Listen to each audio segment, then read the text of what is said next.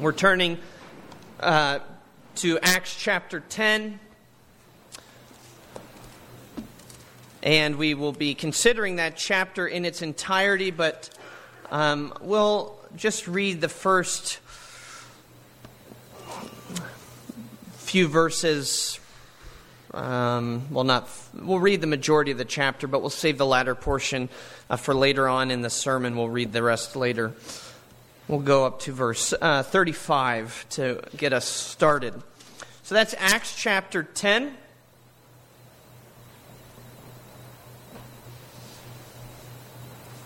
And this is the Word of God. Give careful attention now to the reading of it.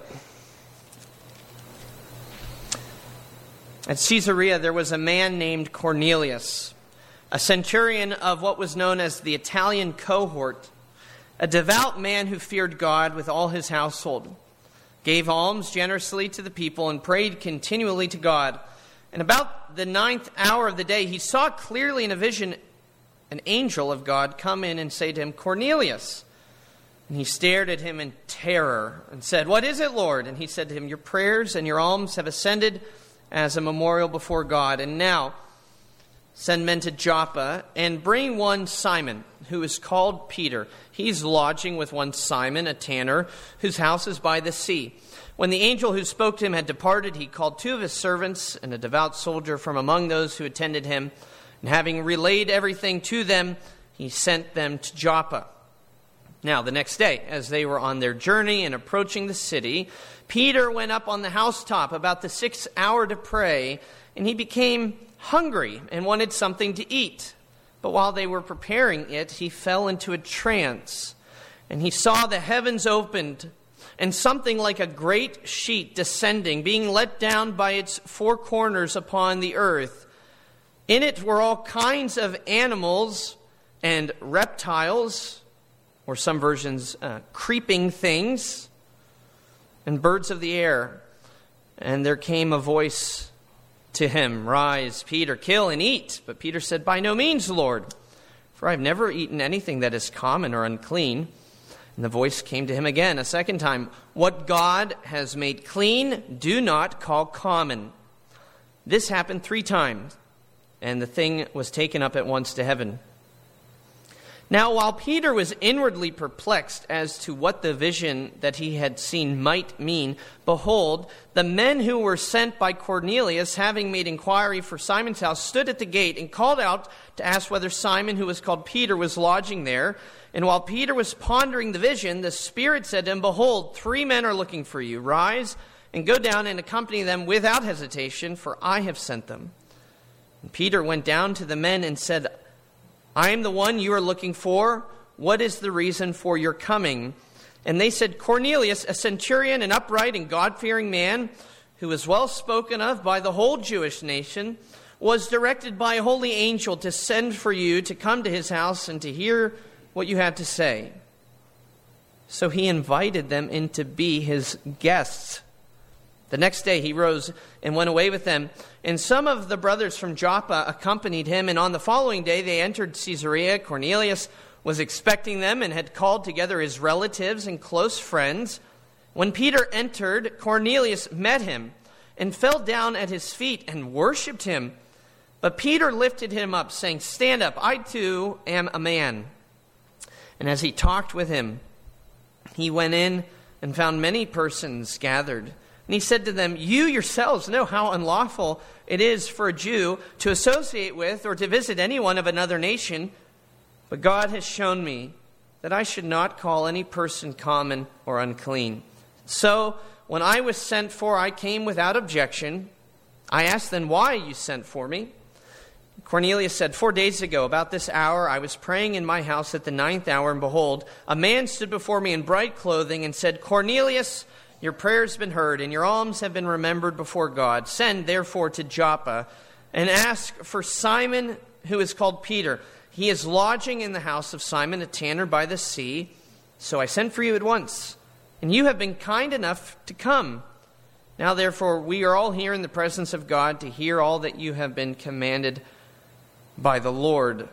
So Peter opened his mouth and said, "Truly, I understand that God shows no partiality, but in every nation, anyone who fears him and does what is right is acceptable to him. Thus far, the reading of God's Word. The events of Acts 10 and Acts 11, which continue this story of Cornelius, are perhaps the most important in the book of Acts. We can deduce that for several reasons. One would be their location in the book, right in the central portion of Luke's account of the work of the apostles. He places this story. That's always important to note. Also, just the amount of space that they take up, 2 full chapters. But it's also critically important, friends, and I don't want you to miss this. It's important because of the clear and unconfused picture of the gospel that it paints for us. Not all things in the Bible are equally plain.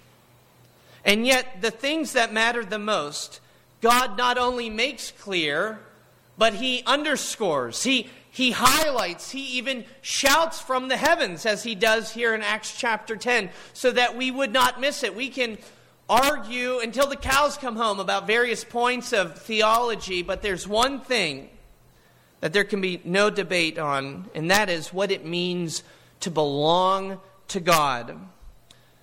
And here it is. We are sinners, saved by grace alone, through faith alone, in Christ alone. That's the gospel. And in Acts 10, it is a gospel that is first envisioned by special divine revelation. Secondly, it's embodied through the actions of both Peter and Cornelius.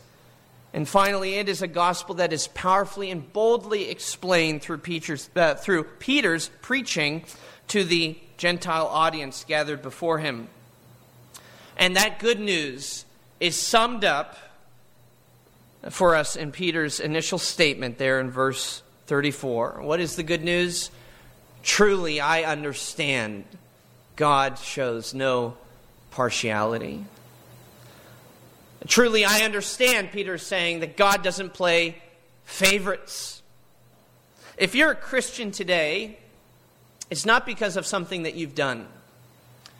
It's not because you have done something that has won you over into God's good graces. It's not because you belong to the right club. You voted for the right political candidate. It's not because of your skin color. It's not because of the language that you speak. It's not because of your heritage. It's not because of anything that you can lay claim to. It is all because of God's free grace. If you're a Christian today, it's because of God's free grace. If you would like to become a Christian today, and you should want to become a Christian today if you are not, well, then the same is true for you. It's not because of anything that you have done, could do, will do, have to do. It's because of God's free grace. The reason is because none is righteous. Not even one. That's what the Bible tells us. That means that there wouldn't even be any that could rise to the top if God were to pick favorites. There's none to choose from. And yet out of this pool of fallen and depraved humanity, God has shed his undeserved, his unearned grace and mercy upon, as Peter says, any who fear him. Paul would go on later in Romans chapter 1 to say, I am not ashamed of the gospel, for it is the power of God unto salvation, first for the Jew, but then also for the Greek. We're learning here in Acts 10 what that also to the Greek means in a very powerful way. We're learning that this Jewish religion that had been well established and around for thousands of years actually wasn't only for Jews after all. And we learn that first by this vision, or 2 visions, a set of visions. And so, firstly, this morning, the gospel envisioned 2 visions in the first 16 verses, one for the Gentile Cornelius, the other for the Jew Peter. Both visions ultimately serve the same purpose, which is to prepare the hearts of these men to receive the reality of the gospel in all of its implications and all of its outworkings. The first vision, if you're looking back at verse 1 and following, is fairly straightforward. It comes to a man named Cornelius. We're told that he is a soldier in the Roman army. He is in charge of, he's a leader in the army. He's in charge of 100 soldiers. That's why it's called a centurion. A century, 100 years, centurion, 100 soldiers. One who is over 100 soldiers is called a centurion. And he belonged to the Italian cohort. A cohort was a word for 600 soldiers. And I don't know where we get that from, 6 and cohort. But either way, that's where he belongs, to this Roman, or this Italian cohort. He's been stationed in Caesarea, which isn't too far from Joppa. That's where we last left Peter when he raised Tabitha back from the dead. It's along the coast of the Mediterranean Sea. Caesarea was the provincial capital of Judea under Roman governors. That means it was the seat of Roman oppression against the Jewish people. This was the headquarters. This was HQ for Rome as they sought to rule and yes, oppress the people of Judea. And so this basic kind of background information is meant to clue us into the fact that there's little reason for somebody like Peter and somebody like Cornelius to get along. And yet, even though he's employed by the imperial forces that oppressed the Jews, Cornelius himself had been won over by this Jewish God. He's described as a pious man, a devout man, verse 2. Later on, he's described by those who have sent him as somebody who's well regarded by all the Jewish people. Verse 22, upright and a God-fearing man. A God-fearer is what Jews called Gentiles who believed in their God and yet balked at the idea of accepting wholesale Jewish custom. And so they balked at the idea of circumcision, of ceremonial laws, of dietary restrictions. They didn't submit to those things, and yet they still believed in this God of the Jewish people. This is the God that he prays to, the God that he offers alms up to in faith. And this God comes to him in a most gracious manner in a vision, speaking by means of an angel, to assure Cornelius that his faith has not been in vain. And he's instructed to send for this one called Peter. Peter, who will explain in more detail these assuring words of salvation. According to chapter 11, verse 13 and 14, the angel said to Cornelius, "Send to Joppa and bring Simon, who's called Peter. He will declare to you a message by which you will be saved, you and your household." It's as though Cornelius he's almost there. He just needs a little more information. Well, you'll get that information from Peter. And through his proclamation, you will be saved. That's the first vision. We fast forward to the next day, to another vision. There's some similarities. It comes to both of the men while they're praying. But Peter's vision is a bit more complicated, and that's because it's a bit more important. You notice that he becomes hungry when he goes to pray. I'm sure that's happened to many of us. We're ready to pray, and there are any number of distractions that keep us from praying, and sometimes it's our empty stomach. And yet God plays off of his hunger pangs to teach him a lesson. You're hungry, Peter? Well, I've got something for you. And he goes into a trance, and he sees this great sheet descending from the heavens. Think of it like a picnic blanket filled with food, all kinds of animals for food. And yet the animals were those that heretofore were believed to be entirely off limits to the Jews. These animals and birds and creeping things, reptiles. The Old Testament background here is Leviticus 11, which made a distinction between certain animals that the people of Yahweh could eat and certain animals that they couldn't eat. And these restrictions, friends, they had nothing to do with health or hygiene and everything to do with holiness. Remember, to be holy means to be set apart. And so having a different diet than the rest of the nations was a clear way that people would know this nation is different than the rest of us. That's the point, to make a separation, a distinction. And that call of holiness, to be set apart from other nations, from other people who do not worship the living and true God, that still applies to Christians today. Look with me to 2 Corinthians chapter 6. We'll turn there briefly, 2 Corinthians chapter 6. And we pick up there in verse 14, and it's going to actually quote some from Leviticus. But we see that this principle of holiness still applies, as Paul writes, "Do not be unequally yoked with unbelievers. For what partnership has righteousness with lawlessness? Or what fellowship has light with darkness?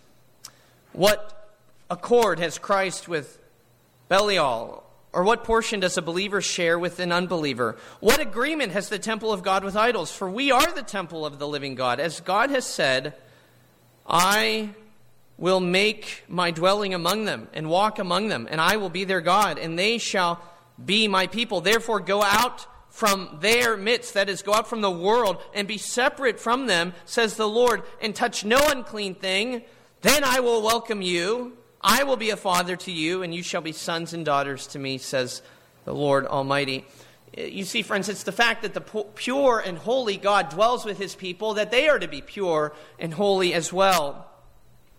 But today, the distinction between Christians and non-Christians is an entirely moral one. But it wasn't that way under the Old Covenant. That moral distinction was illustrated through a material way. Visible, tangible distinctions were put in place, like the foods that people ate. The problem, of course, became that the Jewish people tacitly assumed that they weren't just different from the other people, but they were better than them. They were better than the Gentiles. As one example of their holiness high horse, they would often call Gentiles dogs. You're nothing better than dogs. Well, they also forgot that food was not actually a moral issue in and of itself. They forgot that it was a symbol. We hear the phrase, "you are what you eat," and that was the mantra of the day in the Old Covenant. They really believed that if you ate something that was unclean, according to Levitical custom, that made you unclean. And Jesus himself, you remember, had to address this issue. Speaking to the Pharisees in Mark chapter 7, "Do you not see that whatever goes into a person from outside cannot defile him, since it enters not his heart, but his stomach, and then is expelled? Thus he declared all foods clean. And he said, what comes out of a person is what defiles him." Friends, the organ of holiness is the heart, not the stomach. And yet that was a lesson that was hard to stomach. There had been thousands of years of Levitical and ceremonial laws and customs that had been impressed upon the people of Israel. Thousands of years of prejudice building against people who did not keep these customs.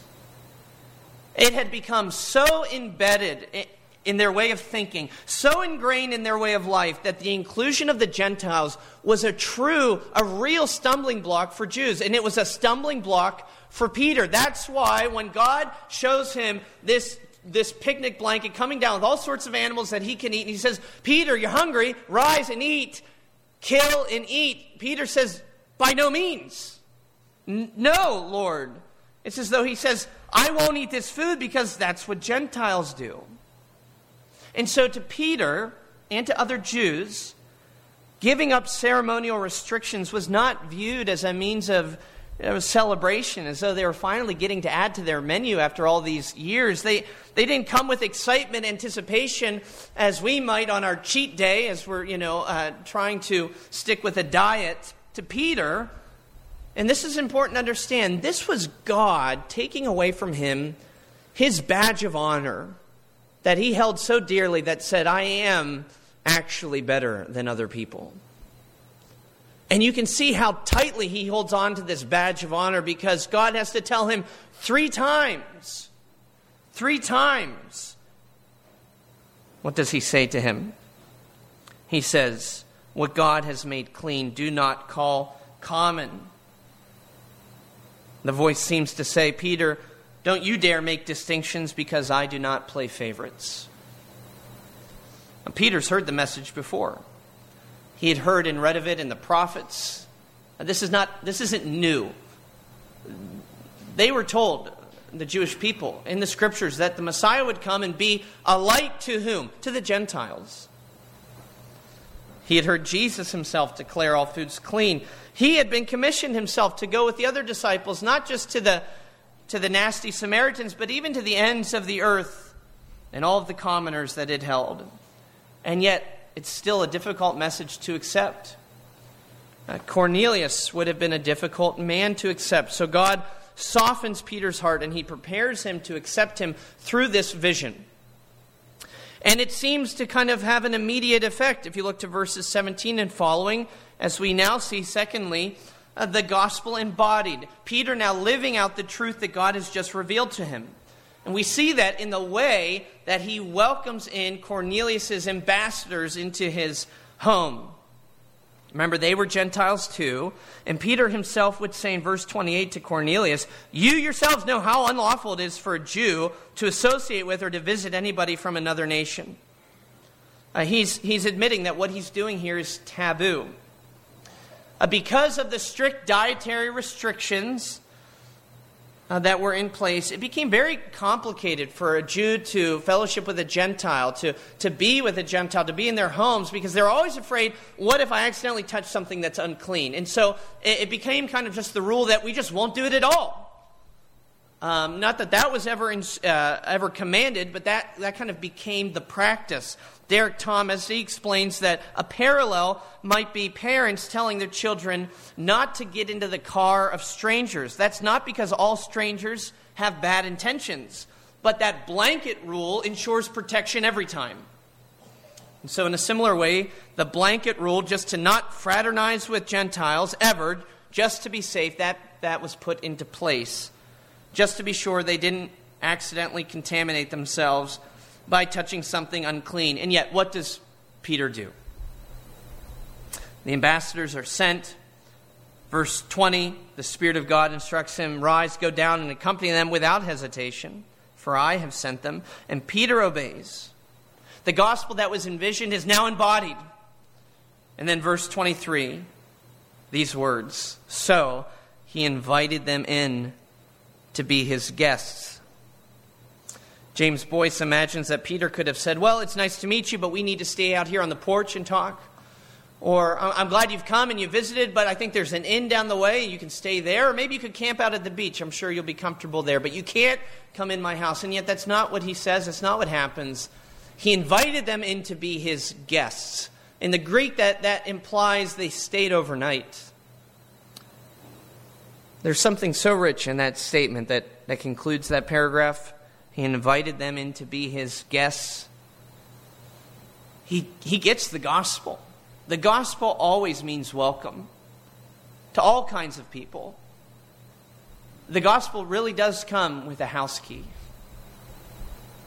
Now, it's one thing for a Jew to let a Gentile into their home, where perhaps they would have some control over who touched what and what they were going to have for dinner. It's quite another thing for a Jew to go into the home of a Gentile, but that's what happens next. Verse 25. When Peter entered, the NIV makes it more clear, as Peter entered the house, that is, of Cornelius. Again, he points out, verse 28, this is not normal. This is unlawful according to our customs. But if entering Cornelius' home and associating with his family was an embodiment of gospel humility, so was Cornelius' act of falling on his face before Peter. Imagine it, this leader in the Roman army falling on the dirt, groveling on the dirt before one of his subjects. The gospel has come home to him as well. Both men have been transformed by God's welcome to them, sinners as they are, and so they can welcome others. They can defer to others. And it would be good for us to ask ourselves, do we embody the gospel that we have experienced? Do you recognize that God, in a very real sense, has done much more than just bowed in the dirt before you, but in the person of Jesus Christ, he was made like you. He walked among the dust of this world. He took on our frame, and he bowed his head at the cross to you. And what we read in verse 23, so he invited them in to be his guests. That is what God has done for each and every one of us. Into his heavenly home, the door is wide open. And he says, come, spend the night. No, spend forever with me. Do we embody the gospel that we have experienced? Of course, there's more than just doing that, though, to being a Christian. It's more than just what we do with our actions. Do not believe the aphorism that you can preach the gospel, and if necessary, you have to use words that has no biblical backing. Peter doesn't believe that, and we see that Cornelius himself doesn't want that, because in his search to learn more about the gospel, he wants Peter to do what? He wants him to preach. Look at verse 33. I sent you at once, and you've been kind enough to come. Now, therefore, we are all here in the presence of God to hear all that you've been commanded by the Lord. And then we read, so Peter opened his mouth and said. And so we see, thirdly and finally today, the gospel explained. Let me read this mini sermon from Peter's to the end of the chapter. Truly, I understand that God shows no partiality, but in every nation, anyone who fears him and does what is right is acceptable to him. As for the word that he sent to Israel, preaching good news of peace through Jesus Christ, that he is Lord of all, you yourselves know what happened throughout all Judea, beginning from Galilee after the baptism that John proclaimed, how God anointed Jesus of Nazareth with the Holy Spirit and with power. He went about doing good and healing all who were oppressed by the devil, for God was with him. And we are witnesses of all that he did, both in the country of the Jews and in Jerusalem. They put him to death by hanging him on a tree, but God raised him on the third day and made him to appear, not to all people, but to us who have been chosen by God as witnesses, who ate and drank with him after he rose from the dead. And he commanded us to preach to the people and to testify that he is the one appointed by God to be judge of the living and the dead. To him, all the prophets bear witness that everyone who believes in him receives forgiveness of sins through his name. And while Peter was still saying these things, the Holy Spirit fell on all who heard the word. And the believers from among the circumcised who had come with Peter were amazed, because the gift of the Holy Spirit was poured out even on Gentiles. For they were hearing them speaking in tongues and extolling God. And then Peter declared, can anyone withhold water for baptizing these people who have received the Holy Spirit just as we have? And he commanded them to be baptized in the name of Jesus Christ. And then they asked him to remain for some days. Here we have, according to one commentator, one of the clearest examples of how the young church grew and spread through the preaching of the Word of God. And there's too much in this sermon of Peter's to unpack in detail, but it is simple enough to understand. He gives that thesis statement right from the start. God shows no partiality. God welcomes all. God is for everyone. Everyone who fears him and does what is acceptable in his sight receives him. It's a sermon essentially with one major point, that Jesus is all. There's a totality. This word all or every comes up again and again. In every nation, anyone who fears him is acceptable to him, Peter says, echoing Joel chapter 2, verse 23. Everyone who calls on the name of the Lord will be saved. Everyone who comes to Jesus is saved. He alone has power to save. He is the Lord of all, verse 36. He's the judge of the living and the dead. That is everyone, verse 42. Nobody escapes his rule or his reign. And because of this, Peter and the disciples have been commanded to preach this message to all people. The message is verse 43. Everyone who believes in him receives forgiveness of sins. Everyone. Everybody here today. And then a beautiful thing happens. The Holy Spirit comes down, confirming that message. The message was that the gospel is for everyone, and on that day, everybody who heard that gospel believed, and so they all received new life in the Holy Spirit. And more than that, they're baptized as a sign that they now belong to this new covenant community. And don't you love Peter's question? He says, can anybody withhold water from these who have clearly been converted? And the answer, of course, is no. What a long way Peter's come in just a number of days, right? From beginning at first to refusing to accept unclean food, to welcoming in unclean people into his home, to then preaching the good news in the home of an unclean person, and now to compelling every other Jew who's watching, you better accept these people into the church. He's come a long way.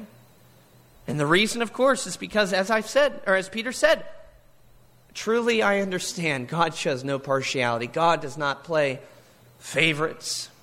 Friends, God is too big for his gospel to be restricted to just one people group. God's well of love is too deep. It's so deep that every sinner could come to it and drink to the fill, and it would never run dry.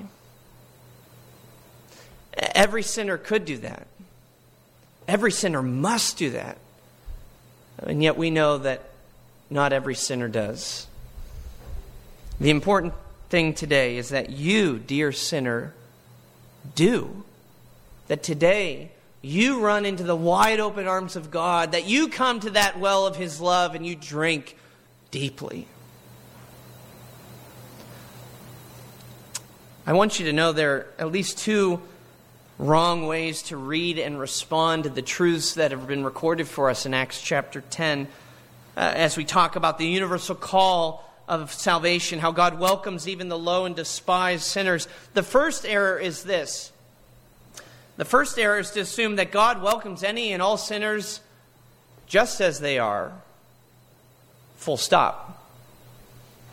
Now, this is, of course, the message of the liberal church, and it's a false gospel. Morality does matter. Yes, God accepts us as we are, but he never leaves us there. Again, what does Peter say? He says, anyone who fears him and does what is right is acceptable to him.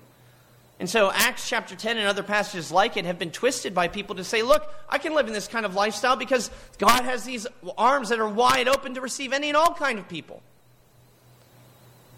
While the gospel destroys disparities among people groups, it does not destroy the need for holy living. God accepts Gentiles in Acts chapter 10, yes, but even then they are baptized, which is a symbol of being cleansed, of putting on the new man in Christ Jesus. So the first error is in thinking that universal call that goes out to all people, even the low and the despised and the rejected, is somehow a means by which we're meant to interpret that morality, holiness doesn't matter. A second error is to read this story and think that it's all about how since God accepts all kinds of people, we need to as well. Now, that is absolutely true. Don't get me wrong. It would be an appropriate point of application from this text. And in fact, we will focus on it in more detail next week, where I think it has the greater weight of the thrust of that chapter. But the main point of this chapter, the main point of chapter 10, is not what sinners will you accept into your life. The main point of chapter 10 is for you to recognize you are the sinner that God is willing to accept into his life. We must start there. And then we will change. Then we will do what is acceptable and pleasing in his sight when we recognize we start with grace. In 1878, a man by the name of John Ironside was on his deathbed, overcome with typhoid. He was only 27 years old. And John Ironside would soon pass away and leave his wife to raise their 2-year-old son by herself. That son was Harry Ironside, sometimes known as Henry Ironside, who would go on to become one of the most influential Bible teachers, preachers in the early 1900s. And later on, he went on to record what his mother told him about the night that his father passed away. As he lay there in the throes of this fever, he kept mumbling something, and the family couldn't quite make it out or understand what he was saying or why he was saying it. He was saying, a great sheet and wild beasts, and he would trail off. And then he would begin again, a great sheet and wild beasts, and he couldn't finish it. And finally they realized he's referring to Peter's vision from Acts chapter 10. He's trying to quote verse 12. And he starts again. A great sheet, wild beasts, and his friend knelt down and whispered into his ear, John, of course quoting from the King James, it says creeping things.